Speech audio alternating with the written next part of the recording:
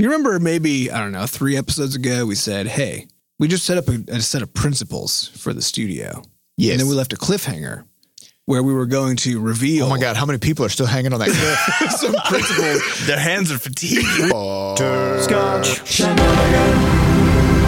Hey everybody, welcome to episode 147 of Coffee with Butterscotch, the game dev comedy podcast of Butterscotch Shenanigans. I'm Seth and I'm the games programmer. I'm Adam and I'm the lever of unanswered Stack Overflow questions. I'm Sam and I'm the Clone Army director. And this is a show where we talk about life, business, and working in the games industry. Today is April 2018. Before we get started, we have a warning. Anything could happen in this show. There's going to be profanity. So if there's a child around, throw him out the window. Was that April Toothy or April 2-3? April Toothy. Toothy. It's the day of the dentist, as they say. Yeah, they do say that. All right, well, let's get on to some news, gentlemen. I mean, happy Dentist Day, though, everybody. Happy Dentist Day. It's going to hurt. You can get stabbed in the teeth a lot. Yeah, they go, now make sure you don't clench your teeth. Make sure you don't take any, sharp or horrible objects and put them in your mouth. Now, if you quickly open your mouth, we got to clean it with a ice pick. And that's, for some reason, that's how you do it. And then the suck tube that's going to get the blood out of there real fast. You got to just suck that blood right out because it's everywhere. Yeah. It's like a gusher. All right. Crashlands beta. It is now on iOS. That's chugging along. We had some crashes. Yeah. Well, so it's funny because we have our own little device that we tested on in the studio. A little iPad Mini 2. And the reason it's an iPad Mini 2 is because we wanted a really not powerful one, right? This is an old device. We always buy weak devices because we are cheap, but also because it makes for good testing. Because the theory is if it works on this, it'll work on everything. It'll work on whatever. So it worked on that. So it should have worked on everything. Turned out it didn't. It crashed on basically everybody's device who had played the game before. I can't remember exactly. The kicker was it was a fresh install on the iPad Mini 2, so there was no sort of old game residue lying around. Nothing clogging up the works. Nothing clogging up the game tubes. And the problem is, on existing players' devices, they already had Crashlands. They got the beta. Something in there got in the tubes, got stuck, and then it couldn't load. Then the pipes burst. Had some plaque in between the teeth or something. Yeah, we had to get an ice pick in there. So spent his weekend got out his pick. And now the blood all over the place. Yeah, the thing is the game was bleeding a lot over the weekend, but I think maybe we got it all sucked up. As of yesterday. And then cause sort of conveniently, you have to go through iTunes in order to approve your beta stuff, right? Yeah. So we can't just patch it directly. We have to wait a little bit. And conveniently, iTunes went down for maintenance on Saturday. So we had a 12-hour Saturday morning, everybody's like, the game's crashing. We're like, no problem. Get that patched and then can't. And then wait for 12 hours. So it's pretty entertaining, a little stressful, but I think it's really good. Another really good example of why you do beta tests. Because if we would have, you got to do it. We were like, oh, this works great. If we would have just kicked that out, it'd be a real bad This is week. great patch for our existing player base. No, because none of them can play it because it crashes now. Yeah. Although had we just had Sam test it in-house, I'm sure we would have found It is true. Last week I finished up our new contact system for the new website. Adam's looking all proud. Sam, I need you just to play with this a bit and just if you got a little bit of feedback. I was thinking some cosmetic changes, you know. And then literally it was just he just starts it. He just goes to the page and he's like, oh, this doesn't work. And I'm like, what the and then he goes to the next page. He's like, oh yeah, this is broken. And then he just finds 800 fucking completely broken things. And some of them I was looking at it and I was like, how the fuck did this even work before? It doesn't even make any sense. But there's always that, well, it worked on my machine. Yep. Yeah. And it did. Yeah. Well, the joke is always the first piece of feedback you get from anybody about, especially technical stuff, but even art too, is shit's broke. Nothing works at all. Quote, shit's broke. Yep. Yeah, so Adam his spine was too straight. He was looking too proud, so I had to knock that get down in there, peg. give him some feedback. Contort his body. Yep. Also, speaking of shit exploding, let's talk about Wizard keyboards. I thought you were going to talk about your dog. Oh, that did happen too. She was sick this weekend. Not good. It was a time. Times were had. But times. Keyboards though. So on my home rig, I can call it a rig because I rebuilt it because it's a computer. Yeah, it's a computer, but it's a handcrafted one, which makes it a rig now. You know, rig applies to 18-wheel semi trucks. Yep. and 18-wheel PC. And PCs that are so large they need 18 wheels on the bottom to move them around. Yes. So on my at-home rig, I've got a DOS keyboard that's the pure jet black one. So, you know, no visible keys. DAS. Not DOS, DOS. Like MS. Yeah, DOS. not DOS. DAS, the company or brand? I don't know. But yeah, so DOS keyboard, super nice, you know, mechanical, clicky-clacky thing. Okay. But if you're not used to, I mean, we all actually type, if you type like a normal person, you don't look at the keys because you don't need to, right? There's been plenty of psych stories on this. Most people can't place more than about a third of the keys onto a keyboard. Yeah, but you can with your fingers, though, right? Your fingers, no. But for some reason, we all have this mental hang up where we feel like if we can't see the keys, if we can't see the letters How am I on them, supposed to type? Yeah, then all of a sudden you think you can't type. So I wanted to get over this mental hang up, which is why I got the sweet jet black keyboard. So I've been using that for a long time. It's an important note. The entire thing is black. There are no keys. There are no key letters on the keys. There are no markings. There are no markings. It's just it's pure like black keyboard. Yeah. So that's when Adam says jet black. It's just a dark surface. It's like the stealth bomber of keyboards. Yeah, it's awesome. So I've been using that for a long time, and it's fine. Do you ever have times where you're like, God damn it! Like I'm just trying to find the 5 only button. if I'm trying to eat something with like one hand, and then trying to use my left hand. Oh, because then you got to look. Because you yeah. lose the muscle memory. And also, but here's a weird thing: when I'm doing my weird passwords, because I got very weird passwords that have lots of combos of things. Oh yeah, I have to look at my fingers. It doesn't actually matter because it's true on my jet black keyboard too. I don't see any letters, but I have to look at my fingers to do it. You kind of Tony Stark hologram project. Yeah, I don't know. It's really from weird. your brain. I just don't know how you would hit because my first 4 keys I've replaced with red ones since they're my hotkeys that I use. Yeah. And so they don't have the secondary symbol on them, like the hash, the money sign, whatever else. And so it's sort of a guessing game. That's because you're not a programmer, so you don't have to use those very often. That's true. That's true. Yeah, that's most of what you do as a programmer. Is using those fucking keys that you can't reach. But yeah, so I got the sweet jet black keyboard. Okay. And I'm also I'm running Ubuntu because, I'm a web developer and Linux is much more fun for that. But I'm also running a weird window manager on it that doesn't have a UI.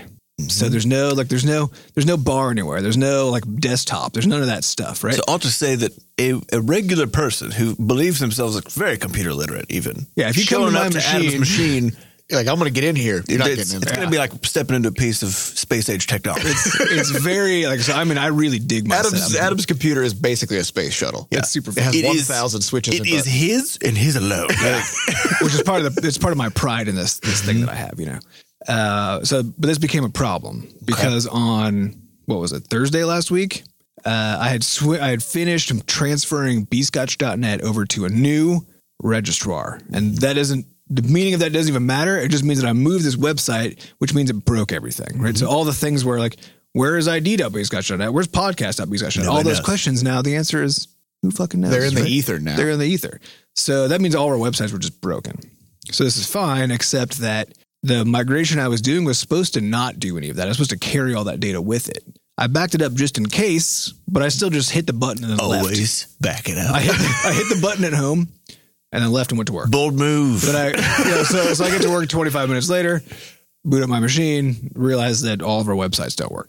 So I'm like, fuck. So that just meant which includes bscotch ID. So just all of cloud saving, everything's just dead. Yeah.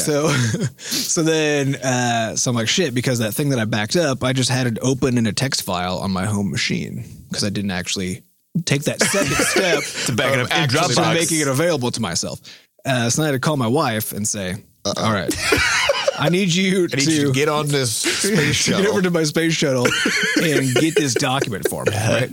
And so I'm walking her through these steps, and she's just kind of like rolling her eyes and grunting at me. I mean, I could hear the eyes rolling in the sockets as she was doing this stuff because she'd be yelling about my fucking keyboard, and it was a very hilarious. She handled it quite spectacularly.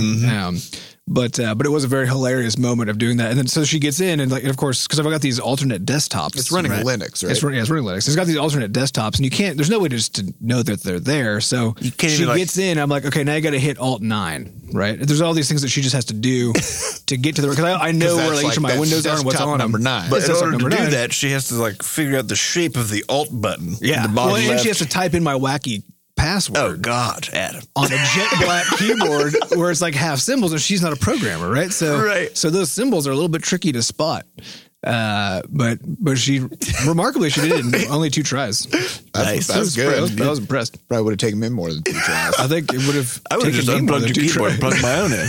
Which honestly, she might have done. I heard some racket, so it's possible that is what she did. I don't know 100%. She probably looked at it and just was like, "Fuck this, fuck this." I'm gonna get my own. There's a real danger to like fully customizing your life. You know? There is, but the danger actually came because I didn't fully implement my backup. Because that was really where the problem was. But it did teach me an important lesson, which is that even a super competent person, it takes an extra few seconds plus complete instructions to get access to my machine. Mm-hmm. Yes. So it's pretty secure. Good security. I think. Yeah. Well, What's security through obfuscation? Obfuscation. Yeah. You've obfuscated your entire everything. The keys, desk, everything. Computer. You can't get in. Where there. is it? You can't How see do you anything. get in there? I don't know. Yeah, this happens every so often because, of course, I have all of my hotkeys for Inkscape that are on my machine. Yeah. And I have them all backed up, so I can just pull them down and basically within like a minute or two kind of get them put into whatever new installation there is. Yeah, because they're running an external script that's applied on top of it. Yeah, but even the ones inside of Inkscape that I've kitted out for me in particular too. So what this means that there's 2 completely separate file things you have to do in order to like get an Inkscape version up to the point where I could use it at max speed. And every so often, someone else will have Inkscape open or they're trying to they're mocking up a UI or whatever else, and they'll be like, "Oh, Sam, could you come over and help me with this thing?" And then I'll go over there, and then I'm just like, I'm zooming in and out randomly. Yeah, I'm like, dude, I can't do anything because all my keys are completely wrong, and it just takes a really long time to do what would normally actually, I used to take them. customize. So I still customize pretty heavily like my desktop, as we discussed, right? But after that, I try to customize as little as possible for exactly that reason, which is that I suddenly become non-mobile, and I have trouble because even with like my desktop environment that I've now set up on my home, my work, and my laptop to be as equivalent as possible for my web dev stuff. It took a huge amount of effort to try to figure out what all the things are that are changed off of the baseline operating system, so that when I hit a key combination, the right thing would happen. And so I wrote a script that now does that for me, so I can just automatically deploy a new operating system that'll work the way I want. But it took me a long time to put that together, and that can only work with Linux. So you can't do that with Windows. So kind of further trapping me in that space. Now if I go to use a Windows machine to try to do development, it's a fucking nightmare because I just can't do anything. Yeah. It's all so slow. I have to use a mouse all the time. Oh gosh. Horrible. You have to look at keys. What a nightmare. Keys that you can read. Yeah, it's so just- overwhelming. All the Quit screaming all at the me. markings on the Letters. keys. Yeah, markings on the screen. There's like menus and things. It's just What horrible. is this? Hideous. What is this? The 90s? I guess no. Wait, menus are new. Are menus new? They were in the Used 90s. to have menus. Everything was They a had menus in the 90s. things used to be a console. No, that was Like, back in the early like, 90s, like DOS. Sure, yeah, MS DOS 80s. days. All right. Anyways, let's go to some industry Actually, speaking news. of those, just real Oh, quick, yeah. I played. We talked about Pathways into Darkness, I think, a long time ago. One of our old Pathways into childhood games. Darkness. I found an emulator for it and tried it out.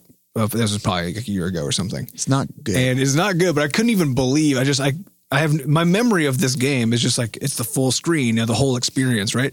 But when I actually played the real thing, there's all these floating because it's basically just like a software application, right? But so there's floating windows. There's a window for your inventory. Yeah. There's a window for your actual gameplay screen. There's a window for just like every component, just separate windows. Yeah, it's kind of like how Photoshop works, right? Like Yeah. you've got your window where the Like where the layers thing and is, your you other gotta- tool yeah, docs. Yeah. Exactly. Right. But it's not even all in one inside of like one thing. No, yeah, it's Each just one's a floating separate window. floating window.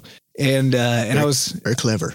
but it was really horrible. It's probably It was because so they were like, let's see, Microsoft has their new Windows operating system. We got to use the Windows because that's everybody loves It's in the name. It's all about the Windows. Yeah, I don't know why. Wasn't it that had to be Bungie way. that made that? Yeah, it was Bungie. Cool. Yeah, Old school Bungie. Yeah, if you want to see the precursors to games like Halo, Yeah, go try out Pathways into Darkness. Yeah, and then That's what you we just get grew to up on. remember everybody started somewhere. You know? Everybody started somewhere. They started with paper thin 2D sprites of Headlesses. three frame animation headless monsters that spit snot at you out of their faces. So, industry news: Valve, they bought Campo Santo, the creators of Firewatch. And the upcoming In the Valley of the Gods. Yeah. What is this? This came out of nowhere. What is this? We read this news and we're all like, I don't understand. I'm trying to put it together, Every but I now can't. and then, yeah. Every now and then, some things happen where we're like, "Oh, I see where this is going." We do not see where this is going. don't get it. This is I'm very excited for Campo Santo. That's awesome, Maybe. And apparently, maybe. Who we knows? don't know. It's according they to seem the very happy news. about Yeah, it. according to the news, it's a very hands-off thing. It sounds like reading the way that it's explained. Basically, Valve was like, "We'll just take on the financial burden. You guys keep on making games." Was kind of what it sounded like was going to happen, Which is pretty rad. That sounds which pretty could good. be a good deal. So this is one of the few times where I would say this is probably fine, because oftentimes you'll see a larger publisher buy a smaller studio and then they get shut down or their projects get canceled or whatever because that studio is no longer a studio. They're an investment. And as soon as it seems like that investment might not pay off, then somebody's got to cut their losses, right? And so, this is the reason why we don't ever seek out outside funding or anything like that ourselves. But in the case of Valve, they just kind of have infinite money. So That'll be good. Yeah. so that'd be fine. they could even, no matter what Campo Santo does, Valve could just, if they wanted to, view it as a loss leader and be like, we just want them to keep making awesome games and put them on Steam. Right. Yeah. So And it won't even the be more money they have, the more awesome their games can be. Yeah, it'll make the Steam platform just better. But they even said in that thing too that they weren't going to force Campo Santo to restrict their launches to Steam either. So there'll still be cross-platform launches and the whole thing. Yeah. So it's hard to see like what the value is for. Well, but I think on the Valve side, because they can push sales of a game because they can do a full that's page true. they can do a full page takeover, right? there might be some bias in the feature treatment. Now. I have a suspicion. Think about how well, because they also got spectacular feature treatment when they launched Firewatch, and I think they may even gotten a full page takeover. They got the half page, like the thing Yeah, people yeah. get now, which is like a half page sort of fade down thing. Right. Yeah. Yeah. So they got really good feature treatment. That game, of course, did spectacularly. So I think Valve can see that, worst case scenario, they roughly break even on something. Because I think this next game they're making looks very intense and very costly, But awesome. and it has potential to make a lot of money. So I think Valve will do just fine with it. And they seem to want to put some stuff in their wheelhouse that says Valve on it, Yeah. It's just new games coming out that are made by Valve. Yeah.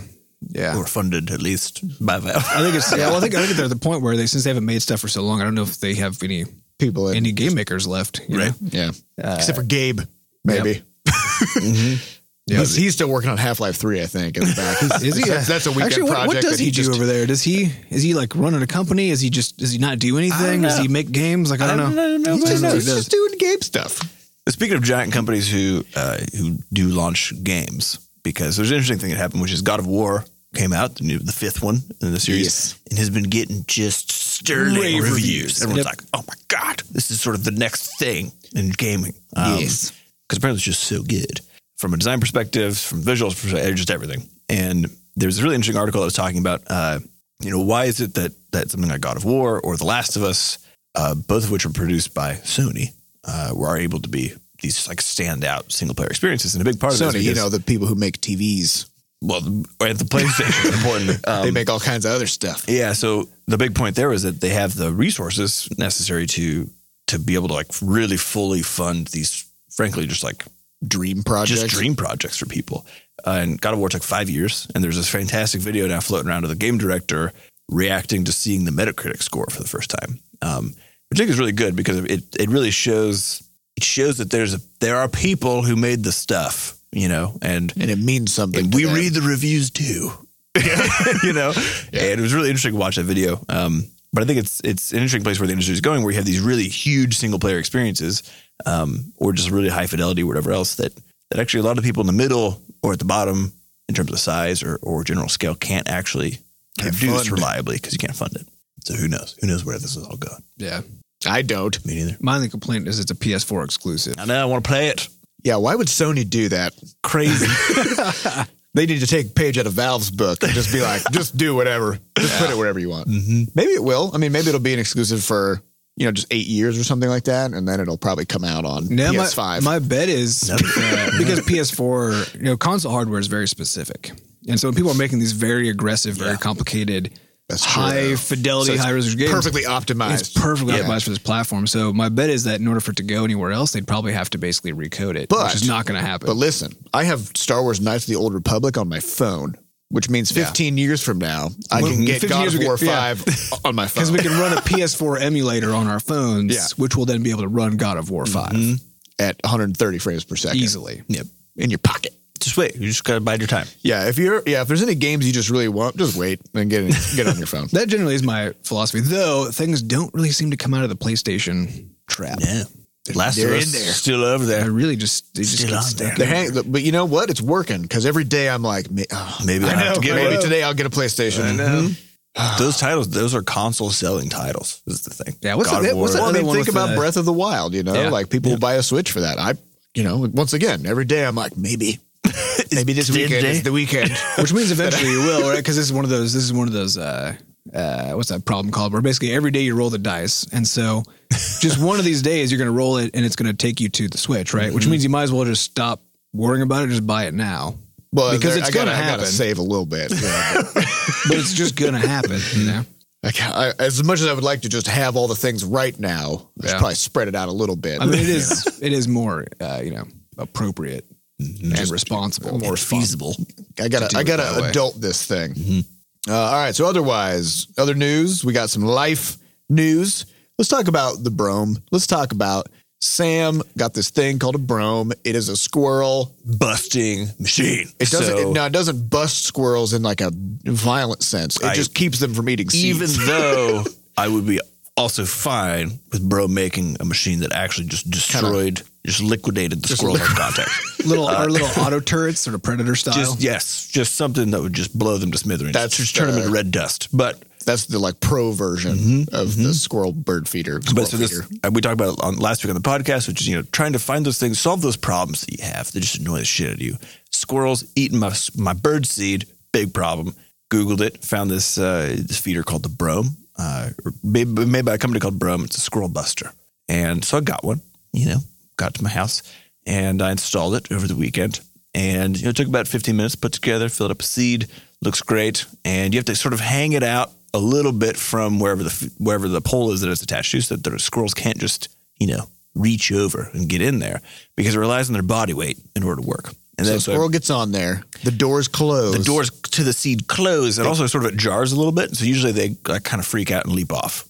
And so I get this thing set up, and I'm like, I'm not sure if it's high enough. I hope it works. And then I go and I'm just sitting, watching out the window.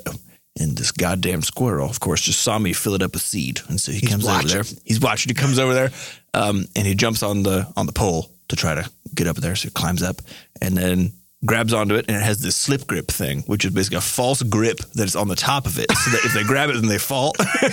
And so he grabs that and falls, and the gate's shut, and then he's like looking very pissed off and run around a little bit, and then he tries again, jumps up from the bottom, falls off again. And so it was basically 5 minutes of So it's like pure every entertainment. piece of this machine is designed to just piss a It's squirrel kind of off. like that. It's kind of like that platformer. What was that platformer called? Where the developer predicted Puzzle Trap? Puzzle Trap. Oh, He predicted Trap everything. Adventure. Trap Adventure, yeah. He predicts everything that you're gonna. If you haven't seen GIFs of this, you should go watch Yeah. them. But he predicts everything that you're gonna do, and then just makes that suck for you. Yeah. It's fucking hilarious. Like if exactly you right. go to a ledge and you pause for a moment, then the ledge just goes bloop and pops off, and you just fall. Fall to your death. So this bird feeder is that for squirrels. So every move that they make has been designed to turn into a false start for I also love the idea of whoever it was that was inventing this thing. And so they made a prototype, and they would go put it out in their yard and just take notes. And he'd be like, what did the squirrel try this time? He'd be like, what if I use a slippery Right. Oh my God, it's incredible. So it turned what used to be, I would go put seed out and then it'd be gone in a day because these fat squirrels would come eat all of it, into now it's entertainment I get product. entertainment. So I go look out the window every day now. Every morning you get up and you're just drinking your coffee and just go, hey. Yeah. Well, the thing is, and two of the squirrels have learned that they can't get anything from it, so they just aren't around. They just left. So I'm still waiting for maybe a new guy to show up in the neighborhood. False starts on him so I can enjoy myself. But yeah, I have cardinals now. I got a cardinal pair who are hanging out, and We had very a couple beautiful. blue jays show up yesterday in our backyard. It was nice. My wife was like, "What is that?" I don't know. She hasn't seen a lot of birds. She's from the city. I was like, those are blue jays. This shit's awesome. Yeah. Yeah, in the Midwest, we've got the bright red and the bright blue birds. So apparently, blue jays, I think they might get too big, so they actually trigger the Yeah, probably. setting of They can get pretty beefy. yeah. You should. Plus, they're blue, which is kind of a deeper color, which kind of like pushes it down more. Yeah, you should just catch some of them and then just kind of like put little helium balloons on them. There you go. That way they can Tag tag your them. bird feeder. Yeah. There you go. Dead. That's perfect. Broomed. Otherwise, we got a little project in the works. Some people into Discord last week were talking about wanting some kind of documentation for the Quest for Gains, which is the sort of spirit quest that I'm currently going on for the next, I guess, 6. I just finished week 4, so I have 6 more weeks. Left, yeah. So it's just a 10-week exercise and dietary regimen for just like getting real fit, getting real beefy and fit. And so I started writing this thing up, and so that I could kind of deploy it into the Discord and say, here you go, if anybody else wants to do this. But as I started writing it, and then I was chatting with Sam about it as well over the weekend, and I was like, it'd be kind of awesome if we wrote this thing like a strategy guide, like a video game strategy guide, because it really just is. A lot of it just comes down to sort of like tracking your progress, measuring your goals, and like all the kinds of stuff that makes video games awesome, right? Is that you get this very quick and immediate feedback about how well you're doing. And that's kind of the strategy that I use to make it through all 10 weeks of this kind of thing. And so I have sections in there about, what kind of hand armor you need, because you got to protect your hands. Things like mana potions. You got to have your refillable mana vial, which is, of course, a water bottle, because your muscles, when you're using levitation spells with your muscles to lift objects, it just uses a lot of mana, and you got to drink water to replenish your mana. So we have all these kind of. Does killing mobs also replenish mana, or is that not an aspect of this? No, that uses mana. Oh, shit. That's a talent you can get, but way later. Yeah. So I have stuff like the section You gotta on get the right spec. the section on the different exercises is called rep grinding, to talk about grinding reps. Yep. And then we also talked about sort of different bosses that you're going to come across. So we have, the bringer of fatigue, and you've got the bringer of soreness and all these different bosses, and kind of when you're going to confront them and how to tackle them. What kinds of strats to use to overcome them. I assume that once this is complete, there will also be an audiobook. I hope we could. Yeah, we why could not? do it. So we started writing this thing. I'm about 14 pages in, and it just keeps getting cooler. And I'm like, I saw the first few paragraphs or something. Yeah, it's pretty good. Yeah, I got a kick out of it. So it's kind of just it's turning it into something fun that's very relatable for people who are maybe not really that into exercise, but are into video games. And it's like, no, actually, they're very they're very similar things. And so if we can draw a connection between them, then people can just go do it, and it's awesome. So I'm kind of working on that. We'll report back as things progress. Maybe we should bring some extra excerpts to read out loud in future episodes. Yeah, actually, speaking of things in future episodes, set up a set of principles for the studio.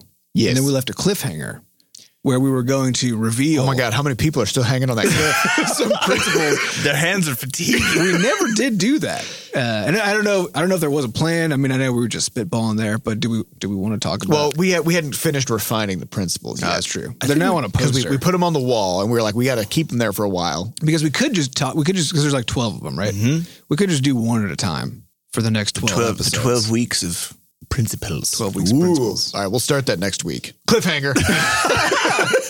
If we remember. And if you don't fall off the cliff in the next. Yeah. If you're still Your alive. fingers are so tight. Yeah, the thing is, we may have to accelerate a little bit because people only have 10 fingers. And if we do it over 12 weeks, because I assume each week one finger loses You a get grip. that like that comical like ping and then the fingers off, Yeah. Yep, exactly. That's what's going to happen. So you only have we'll do 8 fingers and then you got your thumbs, Yeah, but your thumbs are just hand toes. Yeah, but they don't really, like if you're hanging on a ledge, your thumbs aren't doing jack shit for you. If you're hanging on like a pole, it's good. But I'm assuming this is a cliff. It's not a pole cliff. You're hanging on a ledge, but there's little thumb grooves that you can get in there, and they sort of like you're riding a motorcycle. It's a throttle. There's a throttle. There's a throttle that you're hanging on.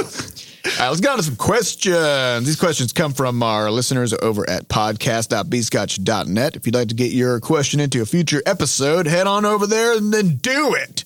First question comes from Kula Bula. This one's deep. All right. Are you ready? I'm ready. #deep. Do you guys believe in an afterlife? Sorry if the question is too controversial or scientifically defective. P.S. I don't mean... I don't know what that means. I don't know. I like it. P.S. I don't mean when a video game character dies. So in real I feel life... like he knew the route we were going to go with that. In real life. In real life, afterlife situations. So my take on this is it probably doesn't matter what I believe because either there is one or there isn't, right? So it's kind of are you gonna Pascal's wager this one? no, I'm just saying Okay. So like global warming, either it's happening or it's not happening. And it is happening though. And whether it is happening and there's a lot of evidence. Yeah, to be clear, it's definitely There happening. is all of the evidence. But you can choose to not believe that it's happening. But that doesn't impact the fact that it's happening. It doesn't change the fact that it is totally happening right now, right? Yeah. So I think, the same thing with something spiritual, you can, whatever you want to believe, you believe it, and either you're right or you're wrong eventually. And that's just what it is. It probably doesn't really matter unless you believe there's some retribution angle in there where your deeds in life determine which good piece of the post-life puzzle you get to participate in. Yeah, but you might be wrong. You might totally be wrong. Here's the thing. You still might be wrong. You might be right, but you also might be wrong. So, It's true. So if you say like, what I believe is that if I don't do things, A through F in life, then I'm going to get retributed. Right. So you're going to live your life by those principles, but also you might have missed thing G. So you're going to get retributed anyway. You don't really know. So you should just live your best life. Yeah. My take is just that it's similar, but I think it's more along the lines of, the only part I know is what's going on now. And you kind of know what's going on. You actually know very little about what's going on right now. all right, dudes, I vaguely know what's going on right now. And the other piece that I do know is that at some point I won't be doing this. Like you leave. You're going to shed your mortal coil. Shed my mortal coil and like a snake. Ascend to the plane of the ancestors. Or just dead. One of the two. And but either way, it means an end to whatever's happening here. And all the people I care about are here. I know they're here for sure because I'm here too.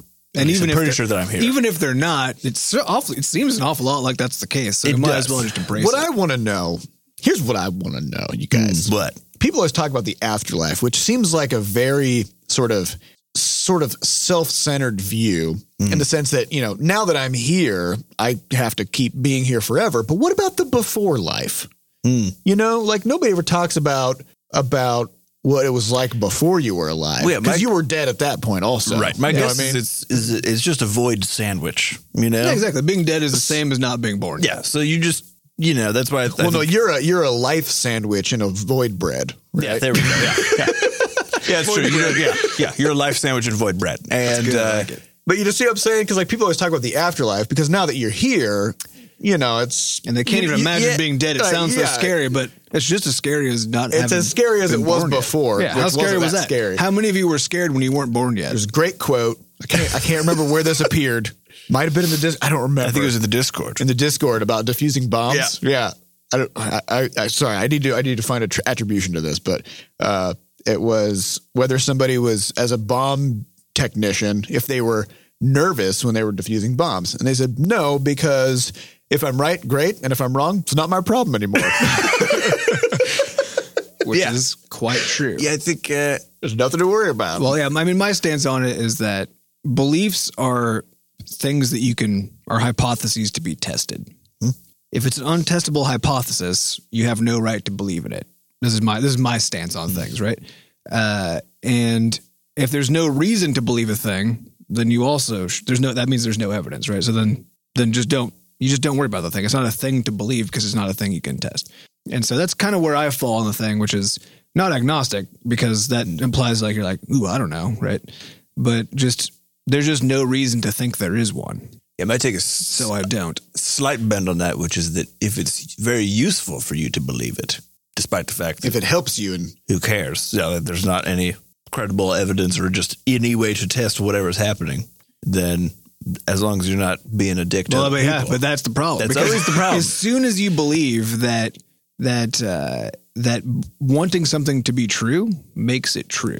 As soon as you believe No, but I think that's what I'm saying is there's a difference in the truthiness term from Stephen Colbert. Yeah, right? yeah, but there is, but that doesn't seem to matter in practically. Right? That is true, right? Because the moment that a person is willing to make that move once in one domain, where they'll say, I love the idea of this because it gives me a sense of purpose or whatever. Mm-hmm.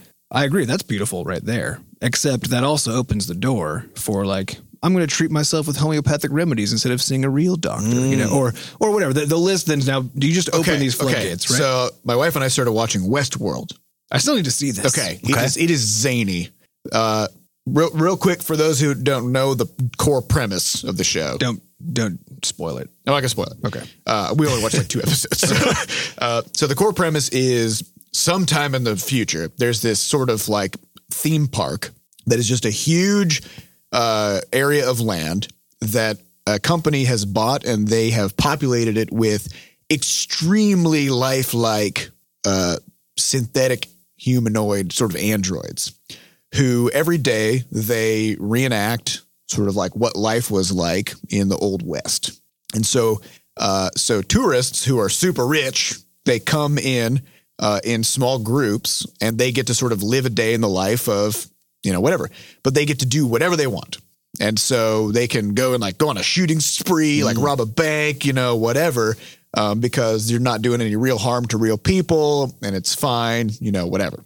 And so then people go there, they do whatever they want, and then they leave. And then the androids are kind of like repaired. Their memory is reset. And then they start the next day, just do the exact same thing every day. And at one point, one of the androids finds a photograph of a person in New York City. And he's looking at it, and he shows it to his fake android daughter, because they just assign roles, like this is the daughter, this is the father, whatever. So he shows it to his assigned daughter, and he's like, "What is this? I've never seen anything like this before." And the daughter looks at it and she goes, "Well, that doesn't look like anything to me." And he goes, "Yeah, but look at it. I mean, look at where is she? What is this?" And she just keeps saying, "Doesn't look like anything to me," because they're all programmed to, if they see something that violates their reality, to just use the phrase, "That doesn't look like anything to me." Interesting. So they all are programmed to just kind of shrug it off. Mm-hmm. So they have like an inbuilt confirmation bias, where anything that violates their own bubble they can't even see it. Like they can't acknowledge it.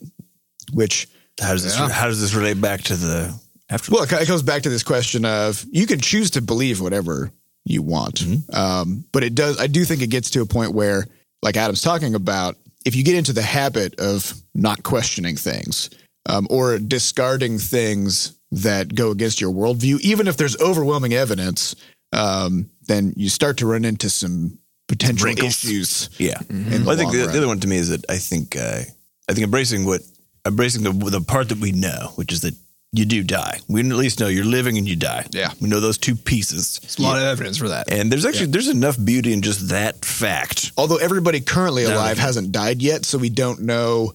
That's true. Don't know if at some point that's going to stop happening. It might. Yeah. Who's to say?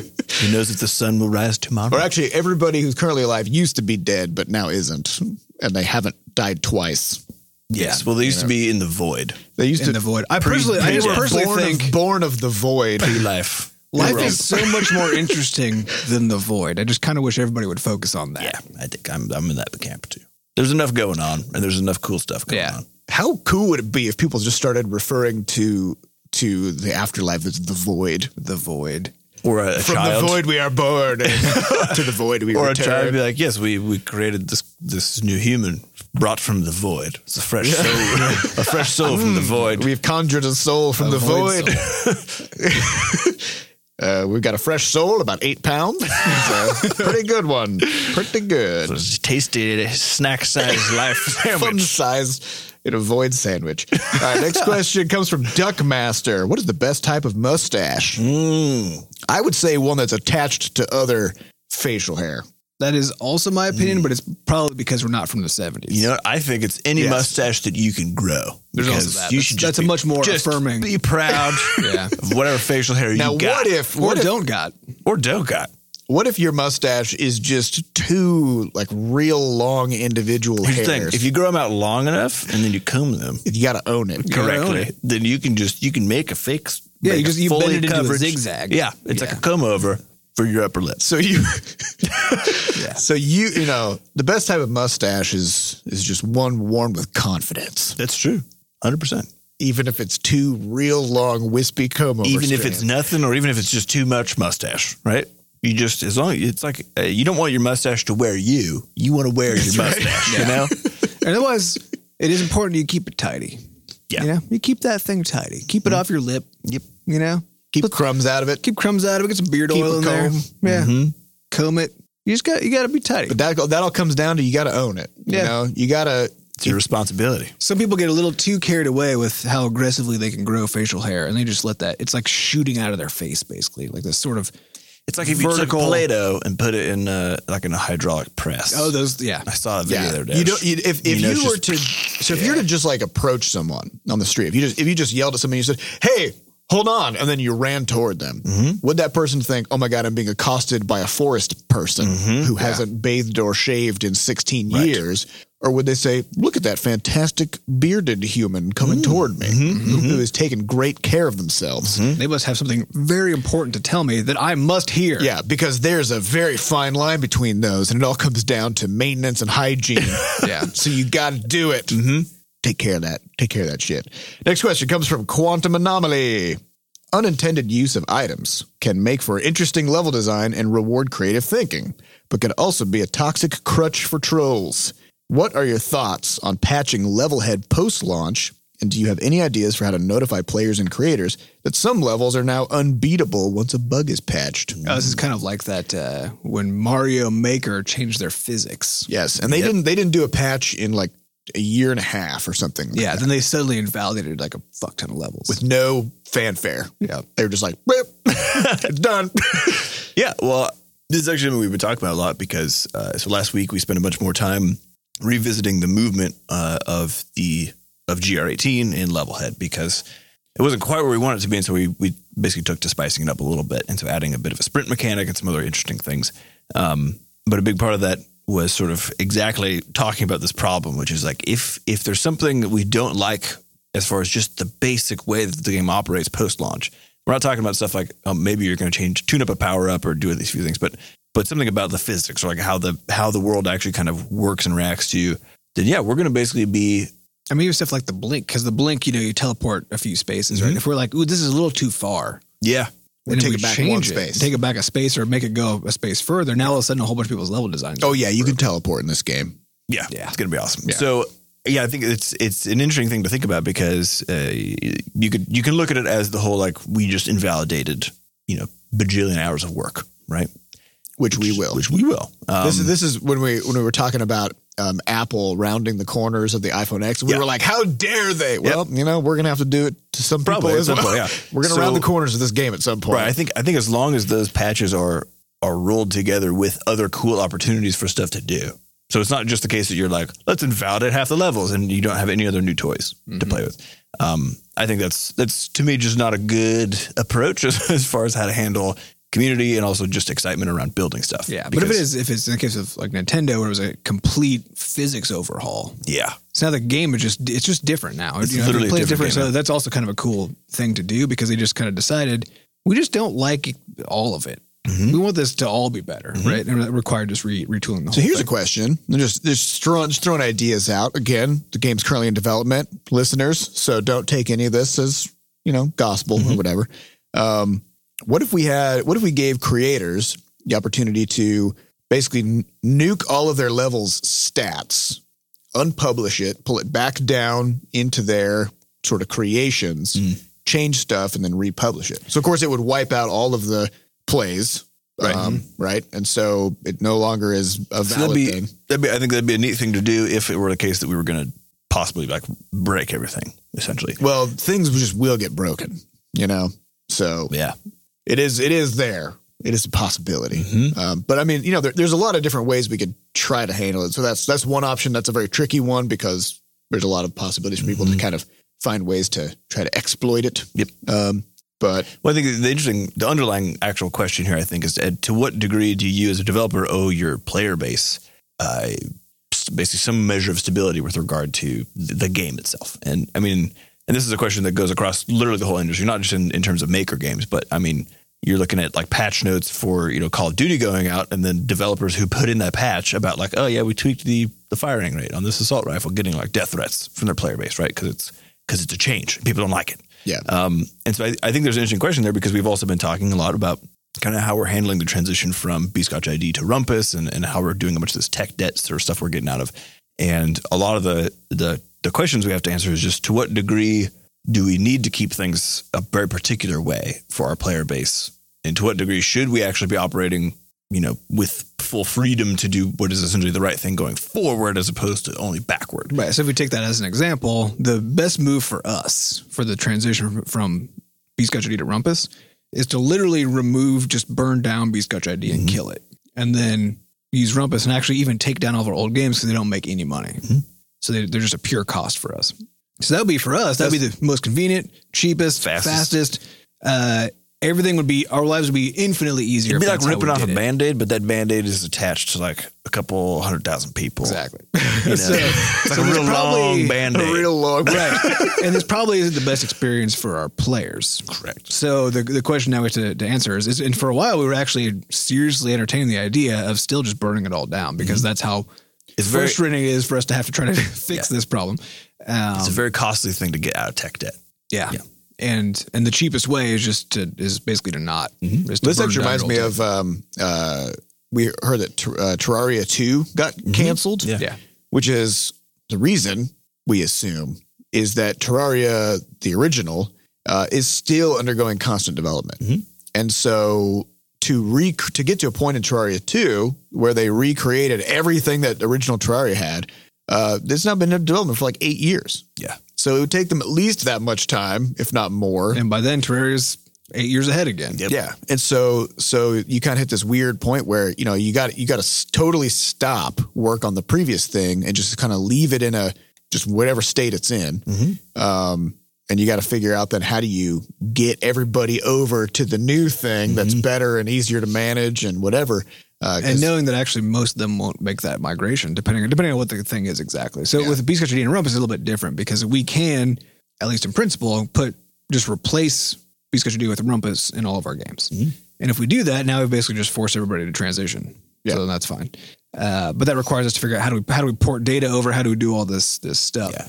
And how do we explain to players what the hell just happened? Because if they download an update and they open it up, it just says now Rumpus. they're logged out, and now it just says log into Rumpus. It's gonna feel like we pulled the fast one on them, right? When really it's basically Bscotch ID 2, but it has a rebrand associated with it. Yeah. So it's like, how do you just get everybody in there without pissing everybody off, also, or confusing the hell out of people? Yeah. Right. Yeah. So we got to do it very deliberately. Yeah, one game at a time. We've taken sort of a middle ground stance on it. I think we're not just going to burn stuff down for our own sake, because we do have a big player base that we like, and we don't want to make. Yeah, and we don't want to sabotage. I mean, even though Quadrupus and Roid Rage and whatever, like those games aren't really making money, but they still matter. Yeah. To us and to our players. So we don't want to sabotage those either. Right. So yeah, hard line to walk. Yep.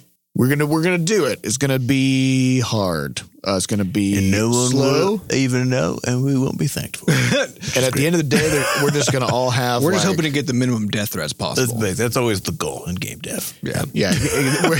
You ever ripped off a Band-Aid slowly? Because it is the worst. It's like waxing. You're just it's gonna be covered in hair. You're gonna be bleeding. It's gonna be bad. But that's what's gonna happen. That is what's gonna happen. We're gonna do that for you guys, for our listeners. Yeah. All right. Next question comes from T Juice. Imagine you all have a fourth brother. Who is he?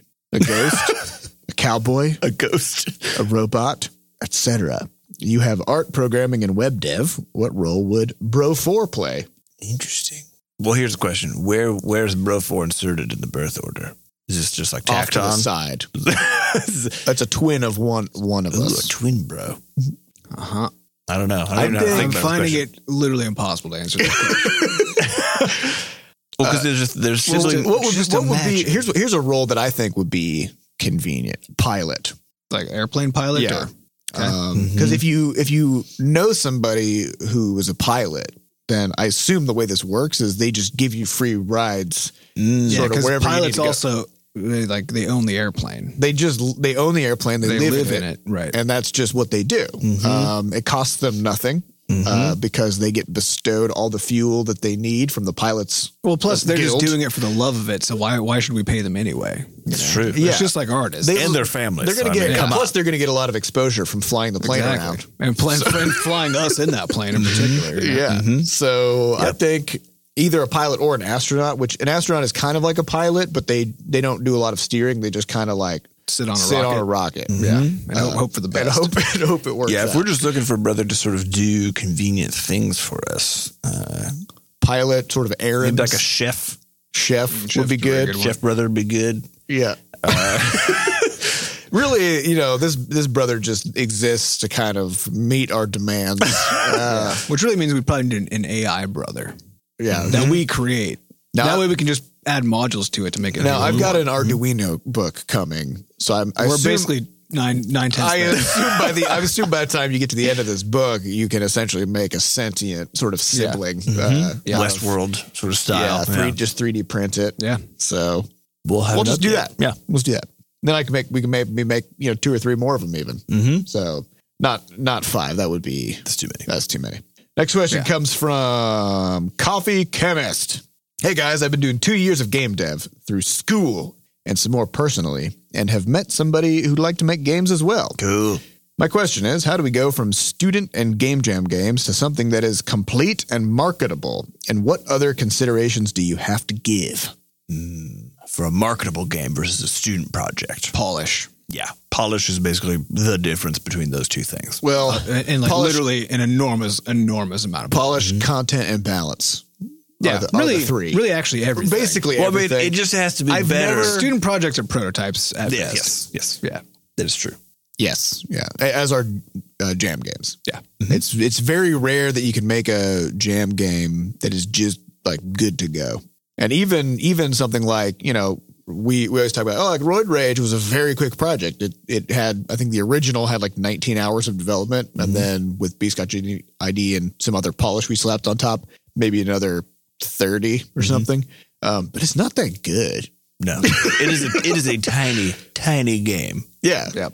And I mean, for what we put into it, it did okay. Yeah. I think the biggest consideration is when you're starting to make didn't do that that jump, good. the reality is that all of those other things that you actually haven't done yet, which is the important note, because if you've just made student projects or just Yeah, in you game haven't jams, done anything that matters. yeah, you haven't done the actual the other 80% of the thing, which is basically all of that polish work, all of that playtesting, the marketing, everything else. And so I think the most important note to have is that even if you've made games that you thought were like really fun or maybe could be expanded during a game jam, do not, under any circumstances, make a large project for a first sort of attempt at a marketable thing.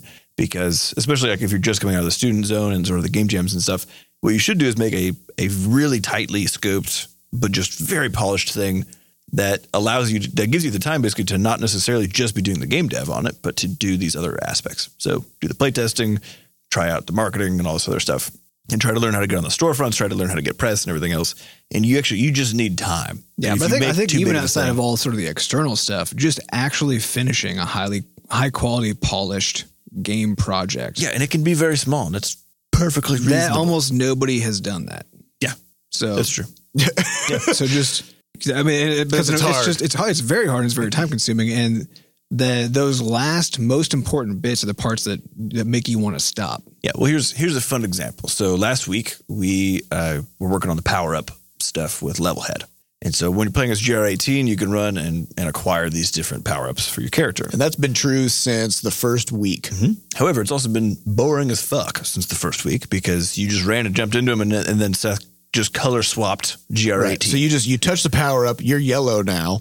Nothing else happens. But it's like a blanket yellow, and so it kind of hits different parts of the character weird. And because also the character's eyes are aqua blue, if we do the red tinting, then your eyes disappear, Yep. which is very creepy. Yeah. So last week we said, you know what, we need to make this actually fun.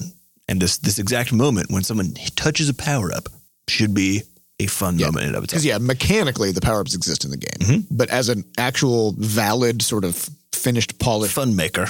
Yeah. they just don't. And so it took, I think, about 4.5 hours of both Seth and I collaborating, like making little art pieces in my case, like 2 of them. I made 2 little tiny art pieces. And then Seth was over there sort of trying to get the timing of how this whole little display of sort of power and cool transformation works. And yeah, it was like 4.5 to 6 hours for this. It's a second. Yeah. It's one it's for second. 1 second. It's also for a part that you don't think is part of the game because it's purely cosmetic. Yeah.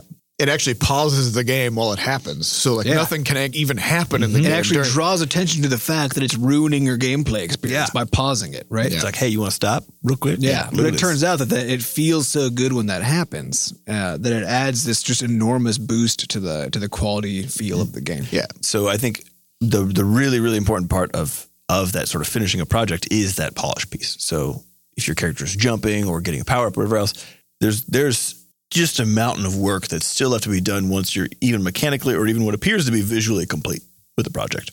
Because it's very unlikely that you're polished complete.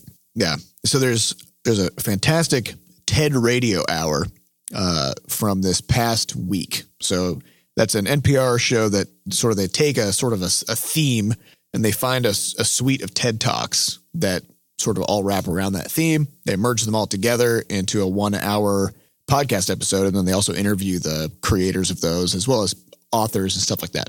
So this last week, they talked about people's relationships to their work and sort of how people view the things that they create and how people are motivated to do the things that they do. They did this experiment where they had people follow a set of instructions to fold some kind of an origami. And at the end, they said, now this isn't your origami that you made. This is ours because it's part of the experiment. But if you want to buy it from us, we'll sell it back to you at, whatever price, if you're willing to buy it. And some of those people bought the origami back, right? So then there was a second group where they, instead of having them fold the origami, the researchers just showed them a finished origami thing that was identical to the ones that the other people were folding. They just said, hey, would you be willing to pay for this? And if so, how much? So the people who folded their own origami were willing to pay 5 times more for it than the people who just saw it. And when asked if they believed that other people would also be willing to pay that much, they almost unanimously said, yeah, totally. That's just how much it's worth, right? So to take this effect to the next step, the researchers found an even uglier origami that was way harder to fold. So it's just hideous. Hideous, but requires way more work. Just way more work to get it done. And they ran the experiment again with this hideous origami. And of course, the people who were shown it were like, no, I don't want to buy that. And the people who folded it themselves were wanting to pay even more for it. And they believed that other people would be willing to do the same. So this, I think, is one of the things that you see this effect over and over and over again with people who are, especially who are kind of first getting started, where their attachment to their work largely comes from the amount Their investment into it. And they have a hard time detaching themselves from it because I think this is true for artists, this is true for writers, this is true for everybody. No, it's a human psychological trait. Yep. Yeah. And so, we felt that when we first made Towel Fight and we were like, we spent 3 months on this thing and we're going to sell it for $3 fucking dollars. Like that's feels bad. That hurts. And then nobody bought it. And then nobody bought it. And we were like, wow, we overcharged. And then even, Crashlands, we spent 2 years of our lives making it. And then we handed over for $7, $15. Well, $5 at the time we sold it. It was $5 at the time we sold it, And then we put it on sale sometimes for $3 or $2. It's like, and people still complain about the price. Yeah. And it's like, we could drop 2 years of our lives into something. And for another person, it's worth $2. I guess like a third. It's worth 20 minutes at minimum wage, right? Like that's the value that we can create. Of course, once people have it, then they value it more and everything like that. But which is just another psychological phenomenon. It's called the endowment effect. But I think this is something that is the hardest part because you'll, as a student, as somebody who's first getting started, you will feel like your game is really good. And it's not though. You just got to probably you have to find ways to evaluate it more honestly, getting it into the hands of people who you trust, people who aren't your friends, Doing any local playtesting you can with community events and stuff like that. It's always really interesting to see those responses. And you also see people who are first doing this do stuff like they'll talk their game up. You know, they'll give their game to somebody to play test it, and then they'll explain to the person how they should feel. Yeah, like, this part's really cool. And and it just ruins the whole thing. Yeah. And so I think this is actually one of the hardest parts is finding ways to remove your emotions from this evaluation process, to take your ego out of it, because nobody cares. Like, nobody cares that you made it. Nobody cares that you spent 2 years working on it. It's hard to accept that that's the way it is, but it doesn't matter. So once you can get past that, then I think you'll start to see it for what it really is. Well, you start making better stuff because you're not the feedback you get is both easier to take, and you're able to actually see it usually before it comes. This is the good part where you're like, oh, I can tell where this is horribly broken, which is actually, I mean, a lot of the point we've gotten to now is, with Crashlands, like most of what all of us see when we play it are the problems. Yeah. If you hand your game to somebody and they surprise you with a criticism, that's a problem. Right. Yeah. Because you should have already where the weak that. Points are. Right. Yeah. And that to me is a sign where if somebody talks about something about your game that they don't like, and if you are A, surprised, and B, upset, or C, defensive, right, then you're just doing it wrong, because really what they believe is right. Yeah. Like, that's because they're the one who's consuming the game. Well, I think the better way to think about it is what they feel is correct. What they believe about whatever's happening is probably not correct. They might be wrong about the reasons, but their feelings are real. And their experience is just what it is because you gave them that experience. Yeah. And so I think the thing is, as a person who's done only jam projects or only school projects, you're not going to have a lot of exposure to that specific sort of development of that specific skill set. Though having a partner in crime is going to be helps a ton. Because I think this is mostly a problem for solo devs because there aren't two eyeballs, or for situations that are very, very delineated, where like someone's the designer and someone's the programmer or whatever. If things are very separate, then you're basically a solo dev again, right? And that's where you don't get enough objectivity and enough eyeballs on the thing, even just within the development team. Because I think just doing it and having people look at it after you've spent 6 months on a thing and saying what's wrong with this now, right? Like, you waited too long. Yeah, that's not. You were designing basically in a vacuum that you had no legit objectivity inside of. And that objectivity is a thing you just have to develop and nourish over these experiences of interacting with other people. And you can't just do it by yourself. You need to have somebody else in there. Yeah, partners help a ton for keeping some good. So if you got a partner for this, then at the very beginning, just outline how important to each other explicitly the communication is going to be about whether things are good enough and what's required and all this kind of stuff. But also acknowledge that you can't make a perfect thing. Yeah. And that's not the goal. As Seth said, every time we play Crashlands, any of us, we just see like 1,000 things that we wish were different. But we also know why every single one of those things is not different. Because we had to make a judgment call about, given the cost and more importantly, the further implications of making these specific things different. Should we? Because that's everything's going to propagate. A question of leverage. It's all a question of leverage. Should we? It's going to propagate in other things, and also it's just very costly to do that. Well, and you have to kind of recognize that although like if somebody plays your game, their feelings are always true. Like they're never wrong about how they feel, because that's just it's just what it is, right? But that doesn't mean that they're always right about their suggestions, right? I remember we handed. It also doesn't matter necessarily that they're right. Yeah, right. Just because they don't like something and they're right to not like that thing doesn't mean that you have to go change that thing. Because the game might not be for them, whatever. But you do need to acknowledge they're not going to be alone. Like some people will feel the same way this person feels. Yep. And we had experiences like when we were working on Talify, somebody we play tested with, and somebody told us this game needs flamethrowers.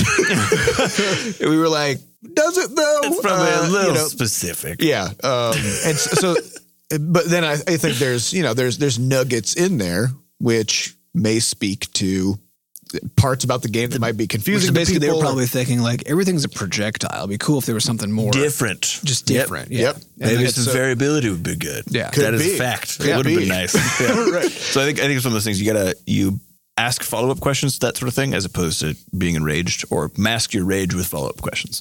But not ones that sound like you're being defensive. Like you just it's really hard to not like, what the fuck does that mean, buddy? Yeah. So if somebody says, here's what I think is wrong with your game, the first thing you need to say is, I agree. Let's talk about that. Right. Yeah. Even if you don't agree. Or you just say you know, interesting. What, like how did, what about that is hitting you? Because things like usually if you poke people, they'll just start talking. And most people don't know what they're actually talking about until they get like a little bit into it. So you got to get them. Get going. They're expressing basically feelings based on this experience they've just and they're had. trying to articulate. And they're trying to articulate it through a belief that they understand why they had those feelings, but they actually don't know why they had those feelings. And so your job is to not be a dick about it so that you can together, find that middle point where you figure out what the fuck is going on. Yes. It's collaboration with your players. Yeah. So good luck, coffee chemist. Buckle up. Buckle up because it's going to hurt. Yeah. And you and your partner in this need to just start practicing like legit, honest critique of each other's stuff. There's a book It's very called, hard, takes a lot of effort.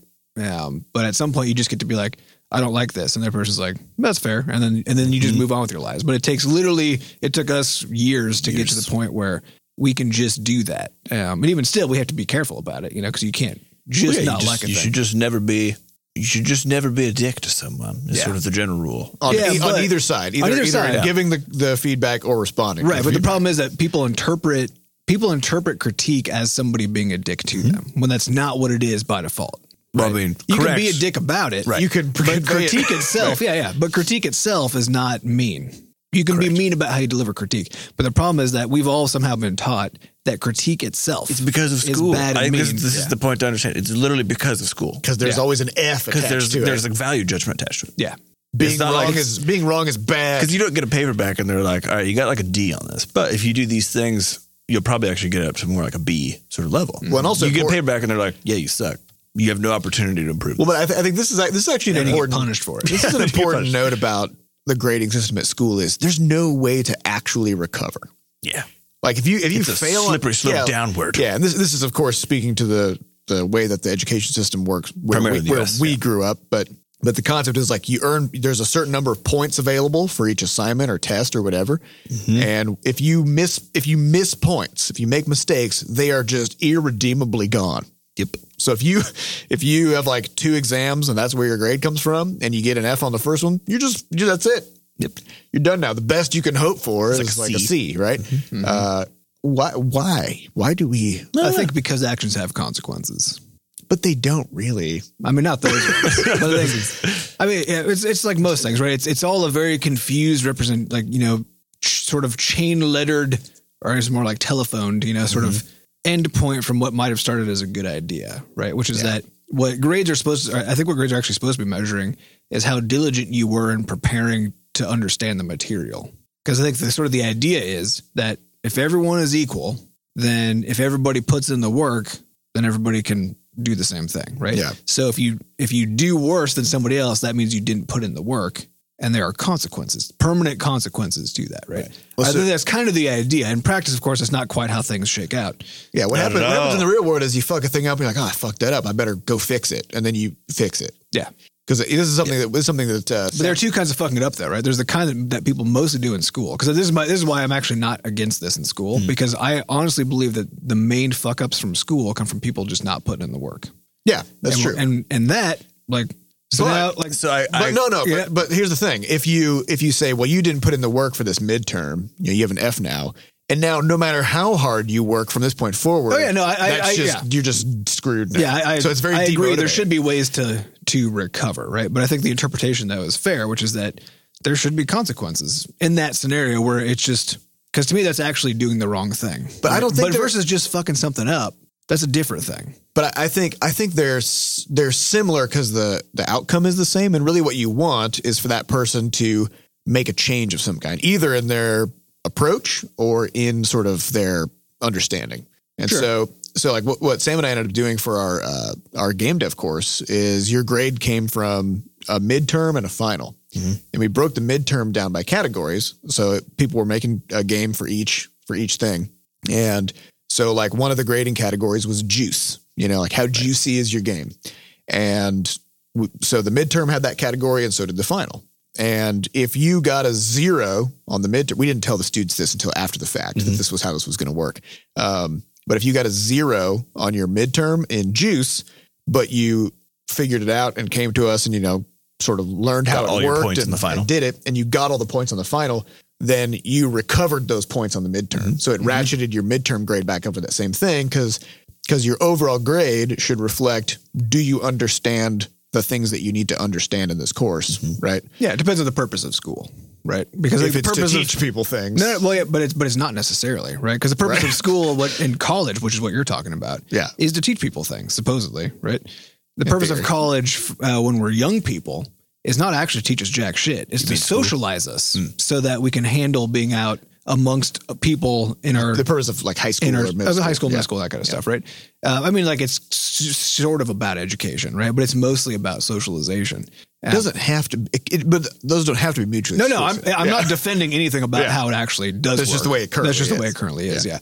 But I would also disagree about this idea that like that school in general doesn't have systems where they have like ratcheting or that you can fix past mistakes and so on. Because I'm actually pretty sure that almost all the classes I've ever had included some sort of like extra credit, so you could try to It's recover on a from teacher by things. teacher basis. Yeah, it's on a teacher by teacher basis. But I think it is still. But I do think that this idea though that people in school align together, not putting in the work and just fucking something up, right? Because there's like being wrong and there's being wrong because it's your fault because you did a bad thing, which is not put in the work, right? It's like my garden. Right. Right. And I think to me that's where the bad. This is where the bad part comes from because being wrong because you just couldn't have known is not even fine. That's fucking great because now somebody gets to point that out to you and you get to learn. And that's where the collaborative awesomeness comes from of you working with a partner. Being wrong because you just didn't do due diligence like that.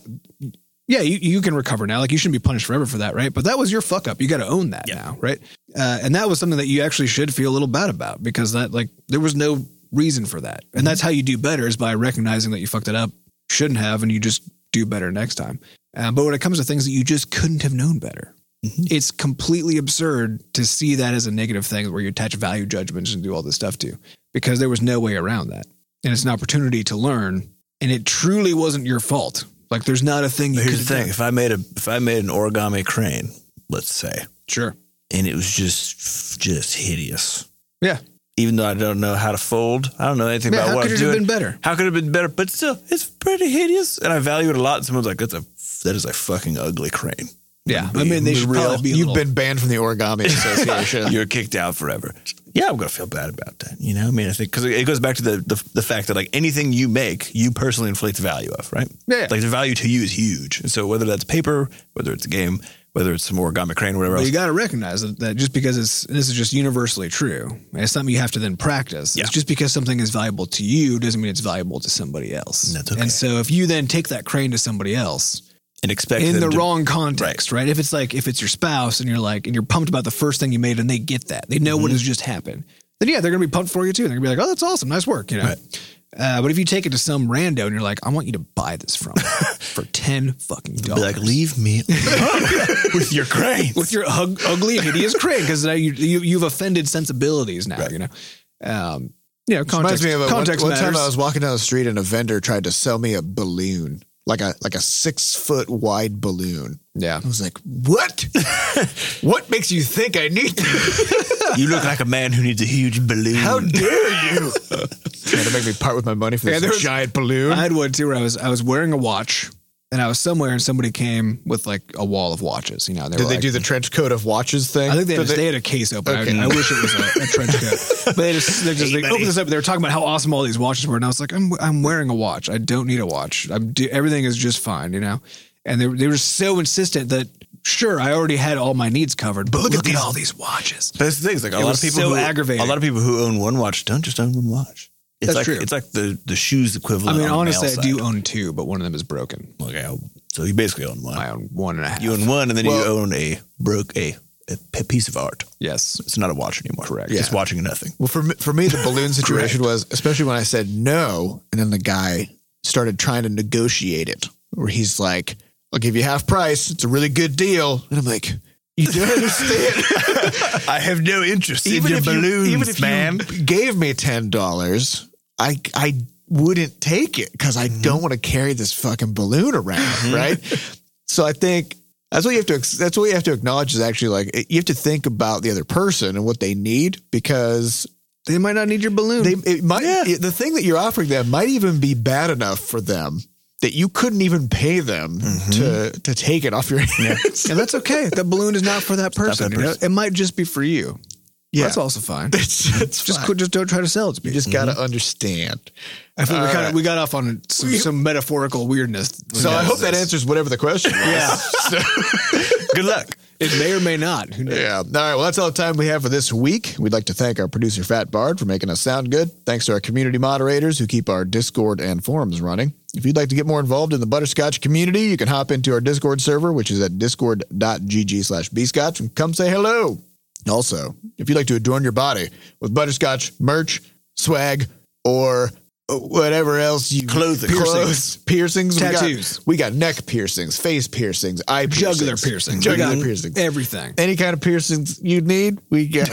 We got some really good armpit piercings that kind of span the whole. They go in one armpit and out the other, Yeah. just right through the Yeah. torso. Bar. That's my favorite one. It takes a little while to recover from it. You know? Uncomfortable. Yeah, It's a and little also it's a little bit. It's not very efficient because it's just a tiny stud that's visible on each side with a wire that goes in between. with a bar that goes through your whole torso. We couldn't figure out another way to do it though. But you know, piercing culture just is its own thing. You know what I mean? So it's not up to us. Although to if question. you have a pacemaker, please don't get that because or a that body. wire interferes. If you have lungs or a heart, you're also going to run into some situations. Yeah, but if you've only got one lung, we can probably like kind of wrap it back there a little bit. If Yeah, you the got like bar- just half of your heart, like the front half, The bar contours. Yeah. It contours to the organs. as long as you don't have very many. As long as you don't have very many organs. So we got those. Also, we have, that's at shop.bscotch.net. I should go probably there. say where that is. Buy things. Also, you can send us something if you'd like. We have a mailbox, which you can find the address for at mailbox.bscotch.net. We're kind of slowing down on the candy because we're aging. Yeah, and we're dying now. One of our wonderful listeners sent us infinite M&Ms yet again. And last week I started eating them, and I just felt like I was going to die. We can't. So- we can't anymore. So send We're us losing it. maybe like a beef jerky pack. You know, we'll transition to that direction. Maybe a granola. You know, a delightful granola. just a single grain, a granola. Yeah, we got to watch our figures. Yeah. So, all right. Well, thank you all for listening, and we'll see you next week. Goodbye. Bye.